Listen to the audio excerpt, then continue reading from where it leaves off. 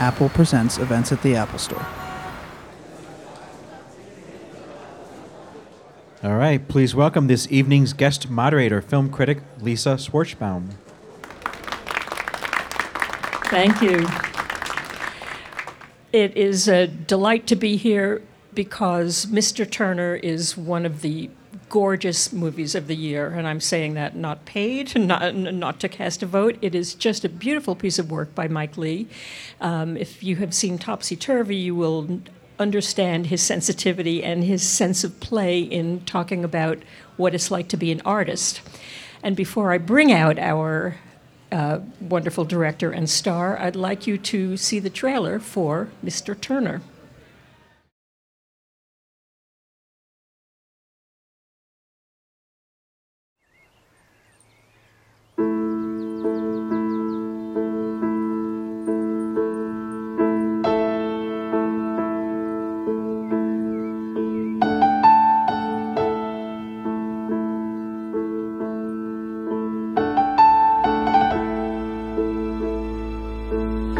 Exceedingly beautiful.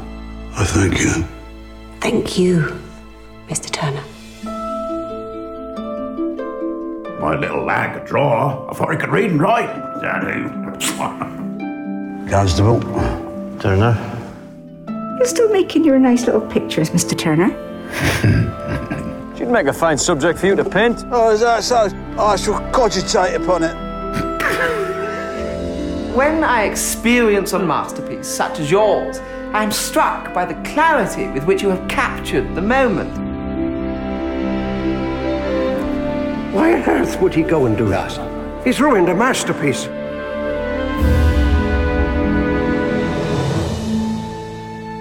It's a boy.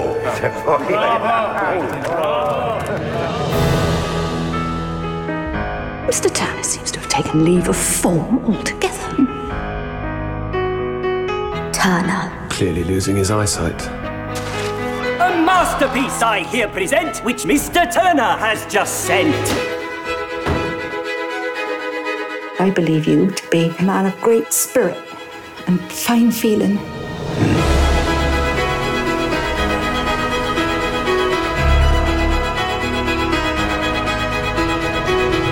The universe is chaotic, and you make us see it. You are a man of great vision, Mr. Turner.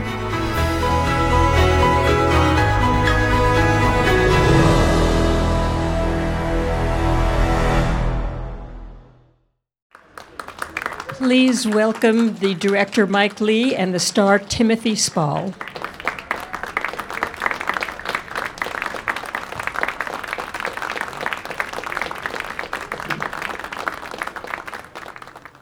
Good evening. I wanted to start actually by reading words that you, Mike Leigh, have written yourself, where you say, I have turned the camera around on ourselves, we who try to be artists with all the struggles our calling demands. Tell me why coming back to an artist and coming to Mr. Turner interested you. Well, I think he interests me anyway, apart from the thing of turning the camera around on us. I think the paintings are where I started, which are fantastic, and I've spent a long time really enjoying them and loving them, really. And it just seemed that to me that there was a story to be told about the painter, especially when I just started to find out about him. Fascinating guy, really. For me, what's interesting is when I talk about turning the camera around, and it's the thing we did on Topsy Turvy as well. Yes. It's just that people are people, and a job of work's a job of work. And this is a film about a guy who rolls up his sleeves and, does the down and dirty business of doing it, really. And so, of course, you could say it's about a genius, it's about a clairvoyant in some way, but actually the real thing is a person like we are, and I think what's interesting about, why I'm driven to make films anyway, is to look at people, at real people, the way we are, So I wanted to talk actually to Tim Spall, who today won the New York Film Critics Circle Award for Best Actor. How kind of you, thank you. And we in New York think that's a much larger award than winning the Best Acting Award at Cannes. It's much bigger here in New York. Well, whatever it is, I don't mind. It was a great surprise. I had no idea that it was coming my way. I had no idea that I was in the frame, because I certainly didn't have fill in an application form. So to be told that I'd won an award was an absolute delight. And the New York Film Critics Awards is they're an august body. So they are an august body. Yeah. Yeah. So speaking of august bodies, Mr. Turner was a member of the Academy. He ruffled people. How did you learn to embody this guy who is both cantankerous and mean sometimes, and not caring about other people's feelings, and yet having such great heart? Well, the way that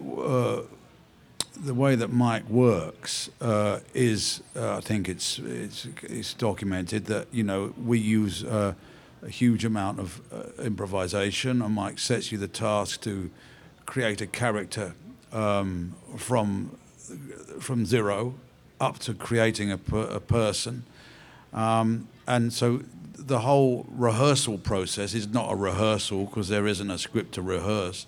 It's a process of creation, right from nothing to what you see the finished subject. I mean, Mike's genius as the dramatist and as the person in charge of this exercise is to ask you to bring a great deal, to collaborate with him, and to embrace with him the idea of making a film about someone's life. So you spend a lot of time on the nitty-gritty of what this person is and trying to embody it rather than impersonate it. And this began with your learning to paint.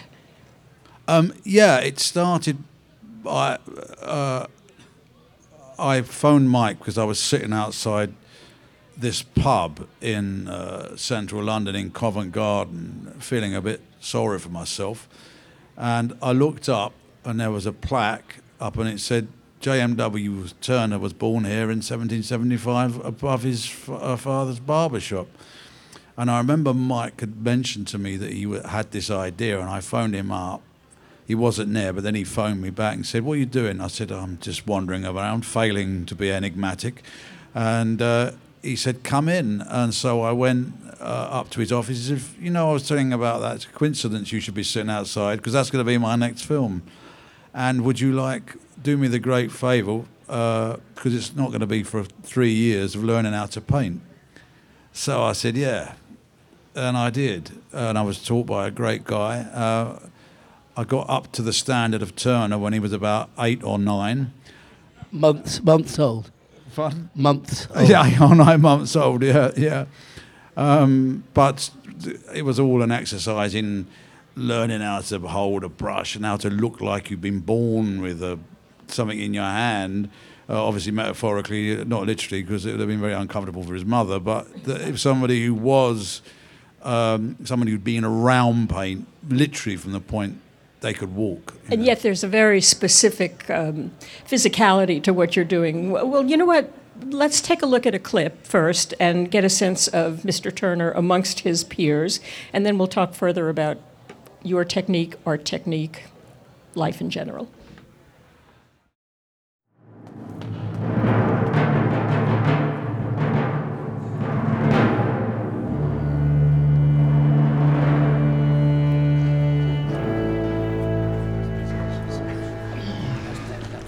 Good morning, Mr. Turner. Martin's Billy Gussie. Good day. Delighted you could join us. Damn fine spectacle this year, Billy. Mm-hmm. Aha! Very fine day to you, Mr. Stoddart. Mr. Turner, sir.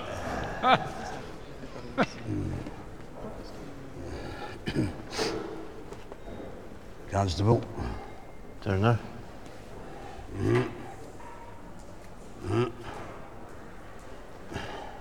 Jonesy, Carlo. William. The hanging committee. You approve? Tis well, Aunt. Grazie. Prego. Would everything be to your satisfaction, Mr. Turner? It is indeed, Mr. President. There's a splendid cornucopia. Cornucopia? Good morning, Turner. Good morning to you, Mr. Leslie. Rabbi. Good morning, Mr. Turner. May I have a piece? Where is it located? We placed it in the anteroom. The anteroom. Mr. Carew! Turner. Stanley. Mr. Turner, sir. Is it for His Majesty? Indeed. I hope it meets his expectations. It will. Grout. Mr. Turner.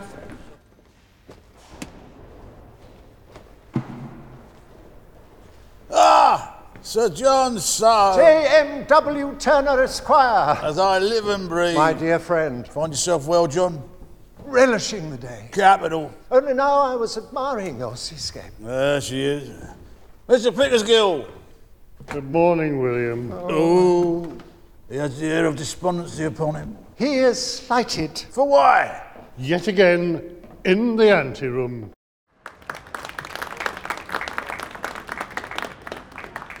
It's like you're covering all of society in that one room. There's the entire breadth of what it means to be an artist in that room, or an artist of that kind. Yeah, it was a club, and at that time, there were no women.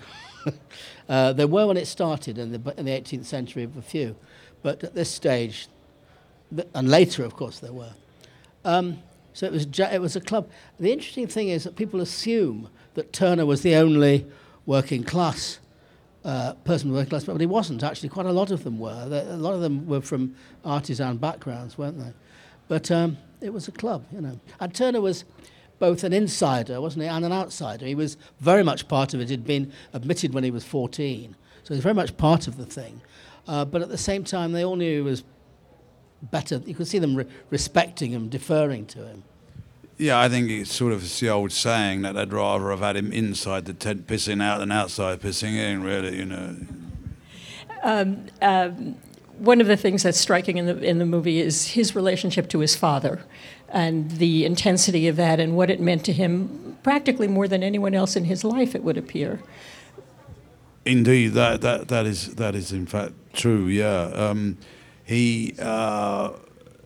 I think that a lot of that came out of how we, about fact. I mean, it is written in many different books, biographies, that they did have this very special relationship. And it was also written that he was completely heartbroken at his death. Quite a lot of the relationship was revolved around a character who's not actually in this, as far as I'm concerned. And we talked about her a lot, and she informs a lot about their relationship and a lot about how Turner internally is made, and that's his mother. She's only really referred to on his father's deathbed, but she was an enormous influence on him through the lack of her ability, poor thing, because she would have been diagnosed as being having a very serious mental condition, which would have been helped through drugs, but then she was just known as a raving lunatic. And they actually eventually had her incarcerated in St. Bethlehems Hospital, which is Bedlam. And I think this relationship caused the big scar in him that was also the motor for another motor within this implosive soul he had. Because you could also see his relationship to women was troubled, let's say, in all of them. I think it's... Not in all of them, no. No, yeah. except for Mrs. Yes, except for the lovely, warm relationship he had with... Mrs. Booth. That's the one. Yeah, I think he was a very uncompromising man in many different ways, and a very, it's your job, especially when you're working with Mike, to create a character that's got all of its faults on display as much as its attractive qualities. When you work with Mike, your job is to serve the character. serve it absolutely with all of its foulness as well as its glory. And that was one of the very intriguing, challenging things, that we were encountering a man of massive contradiction. And one of the ways you express it, you will see, has been pointed out, is through the guttural sounds that he makes that are not exactly language, but they are almost like emissions of what's going on inside of him. Yeah, exactly. I think they grew organically as we were developing the character, that it's somebody who could say a million things but doesn't say anything. If anything, he's feeling it. It's a representation of somebody feeling a million things, but there's not enough for him to be able to say. So, in a sense, that's his emotional language. His intellectual language is actually via his hand and his paint rather than anything. Speaking of his hand and his paint, let's take a look at this other clip, which you will see, the hand at work.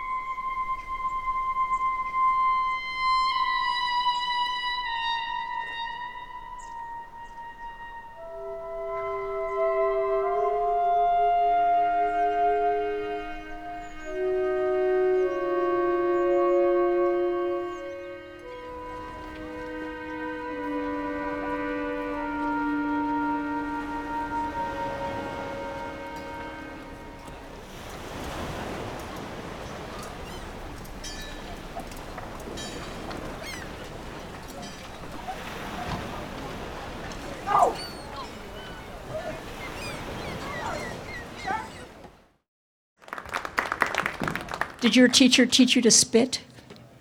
No, that came naturally, yeah. Well, Turner, we know that Turner did spit and do all that stuff and blow mysterious brown powder, and it came from that in the first place. Tell me about the music, which is extraordinary and is so much a part of the film. Topsy Turvy obviously was built on the music of Gilbert and Sullivan, but this is an entirely different way of using music to emphasize. Yes, I mean, obviously with Topsy Turvy, as you say, the music was the music that was the music of the period, or indeed of the work. I felt very strongly that this film needed to have a contemporary score that wasn't faux period music. I mean, there is the Purcell that he sings, the Beethoven that's played in that scene, and the Rossini that's sung in the next scene. But it felt that it needed a different sort of sound. Gary Yershon is a great composer. He's done the music for all my more recent films. And he agreed. And who could have thought that the score for a period film about Turner, that the principal sound would be 5 saxophones, because that's what it is.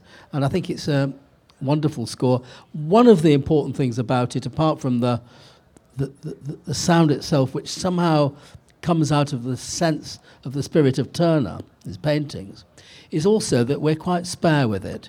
It's not slapped all over the film like so many movies do, like vinaigrette dressing. I mean, it's spare, and it doesn't happen all the time, so that the silences are important, and the music, when it happens, earns its keep. It does become like an oral projection of what that kind of painting is like. It's just brilliantly mixed together there. I wanted to read another piece of your statement here. Mr. Turner is about the tensions and contrasts between this very mortal man and his timeless work, between his fragility and his strength. It is also an attempt to evoke the dramatic changes in his world over the last quarter century of his life. In Topsy Turvy, you also managed to talk about the changing world through the course of what these musicians were about. Tell me, could you talk a little bit more about that? Well, actually, I thought you were going to say, in Topsy Turvy, they're kind of fascinated by telephones and fountain pens and those things. And here Turner is confronted by photography, and trains start running during the course of the film. And spectrum of light and time. I went to the Reykjavik Film Festival a few weeks ago, and they took us, some filmmakers, took us out around Iceland, and we went to this place where the tectonic plates didn't connect. You've been, obviously.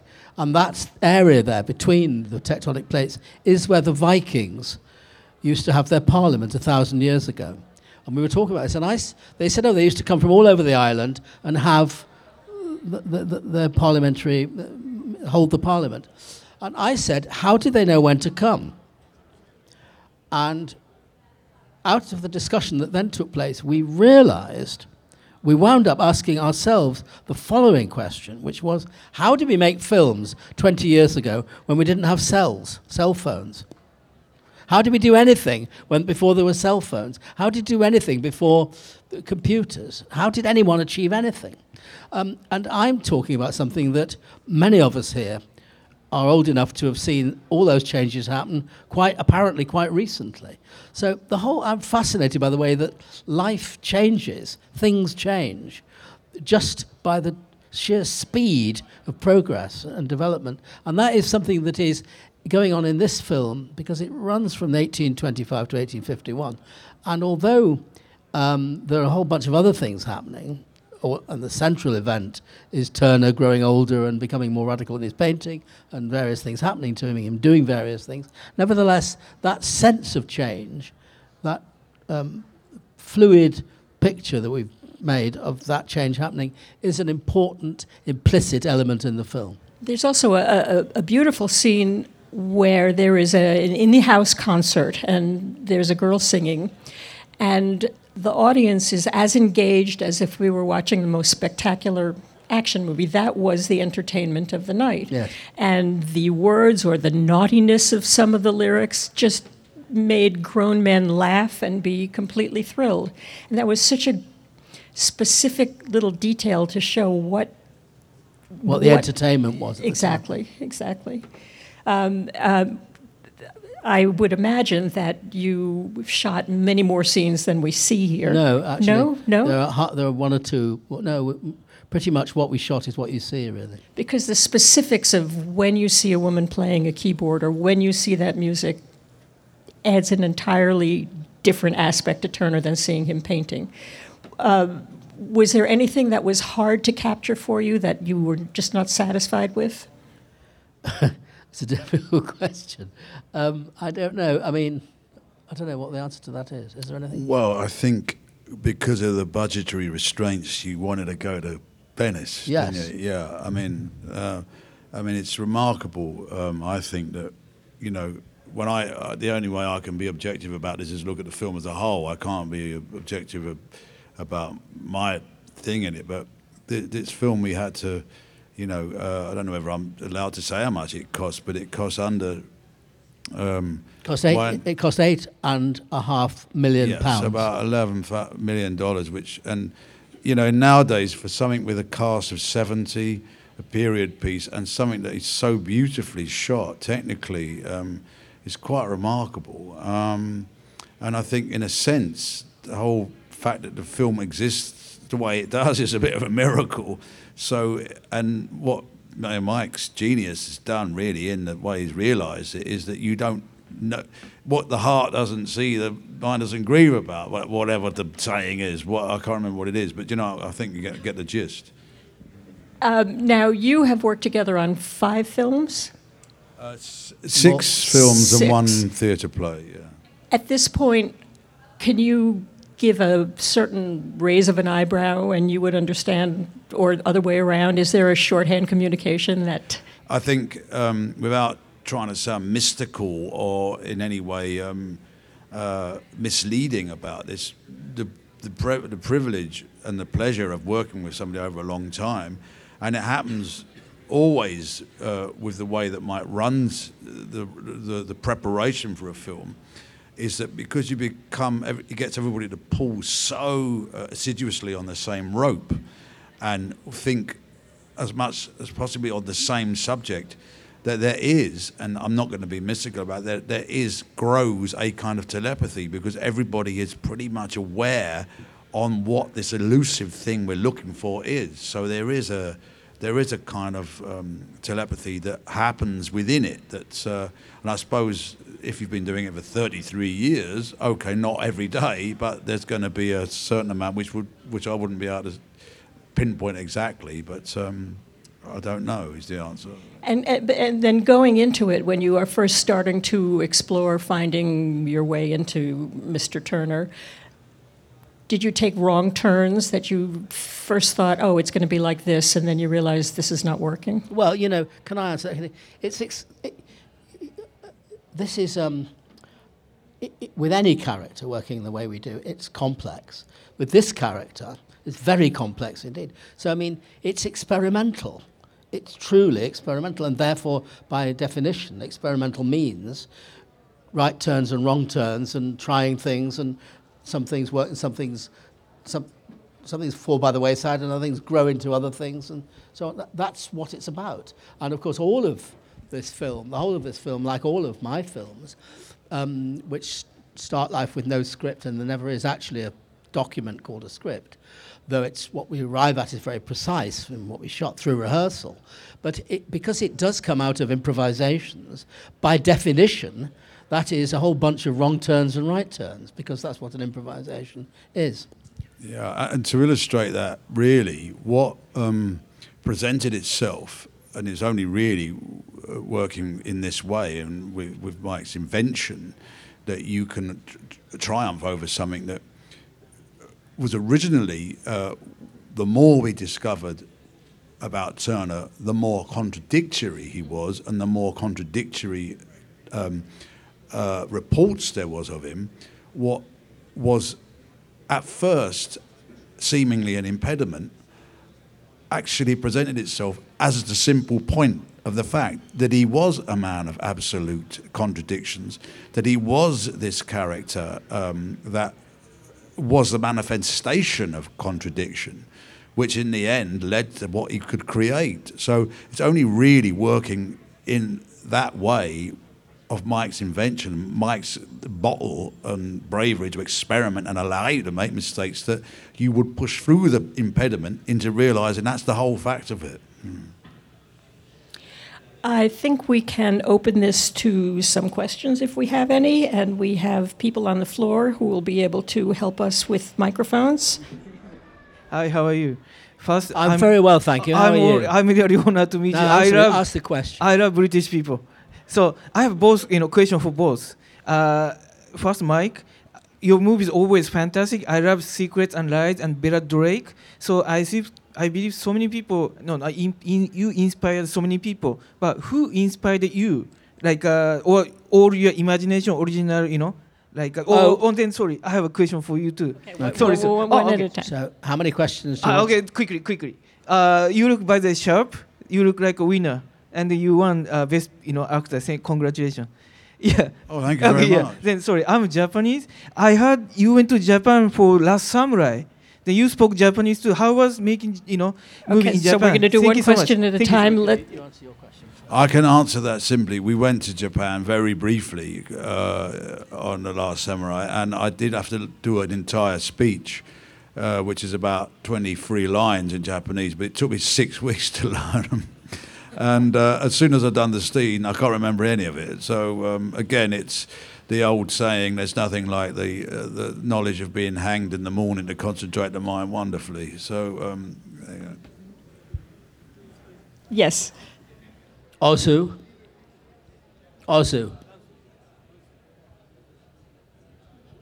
That's the answer to your question.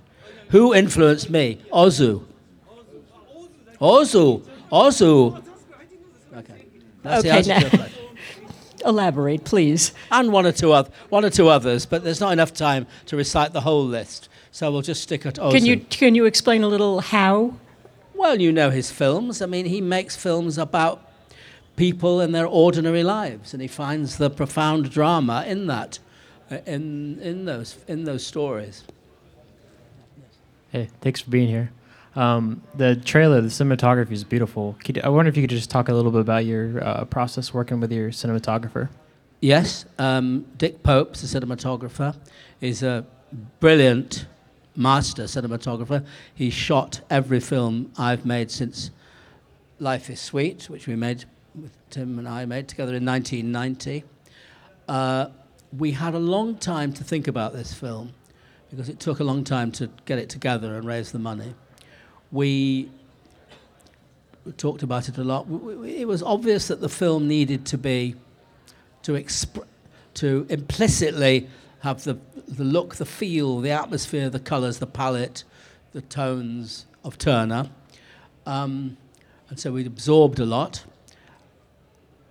We were fantastically lucky when we shot the film, because shooting films in England is a hazardous business. If you've been to England, you know the weather is very unpredictable because there's all kinds of things go on around the British Isles. But we were extremely lucky, and the light was fantastic whenever it needed to be. And of course, we shot the film with a digital camera, and Dick Pope was able to do some very magical things, particularly in post-production, which enhanced the very brilliant things that he'd shot naturally. Besides examining the life of an artist and analyzing or illuminating what an artist goes through, you've also examined the process of aging. And so both of you have done films which have looked at how people have aged and whether it's been a successful experience or there's decay. Can you talk a little bit about why that fascinates you and about some of the films that you've addressed? Do you think you are sufficiently decayed? I didn't say you were decaying. No, but I have been around for a few decades. And so why it fascinates me more and more is because I'm getting older, basically.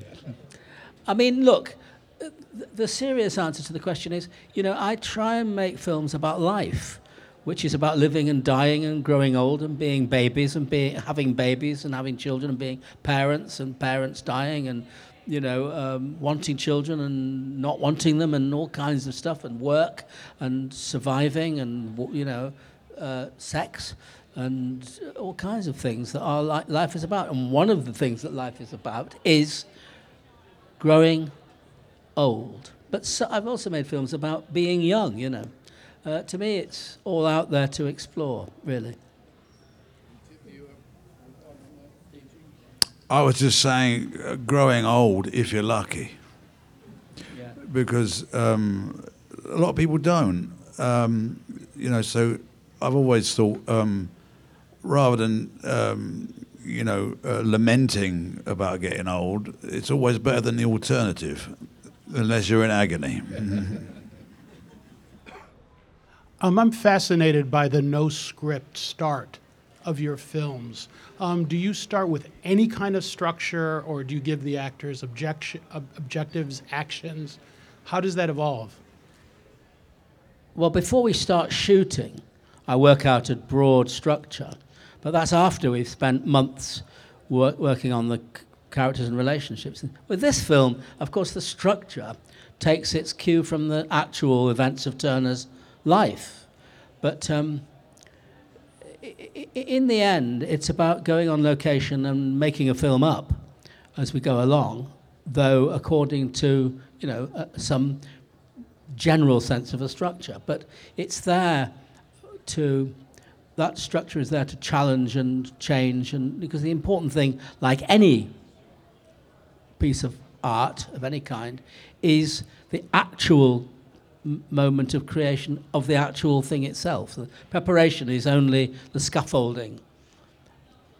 In terms of a script, as I've said, we don't have a script in the conventional sense, but what we arrive at scene by scene, location by location, is something that's very precise. So that what I take to the cutting room, the editing suite, is a whole lot of raw material, but that is pretty precise and has its own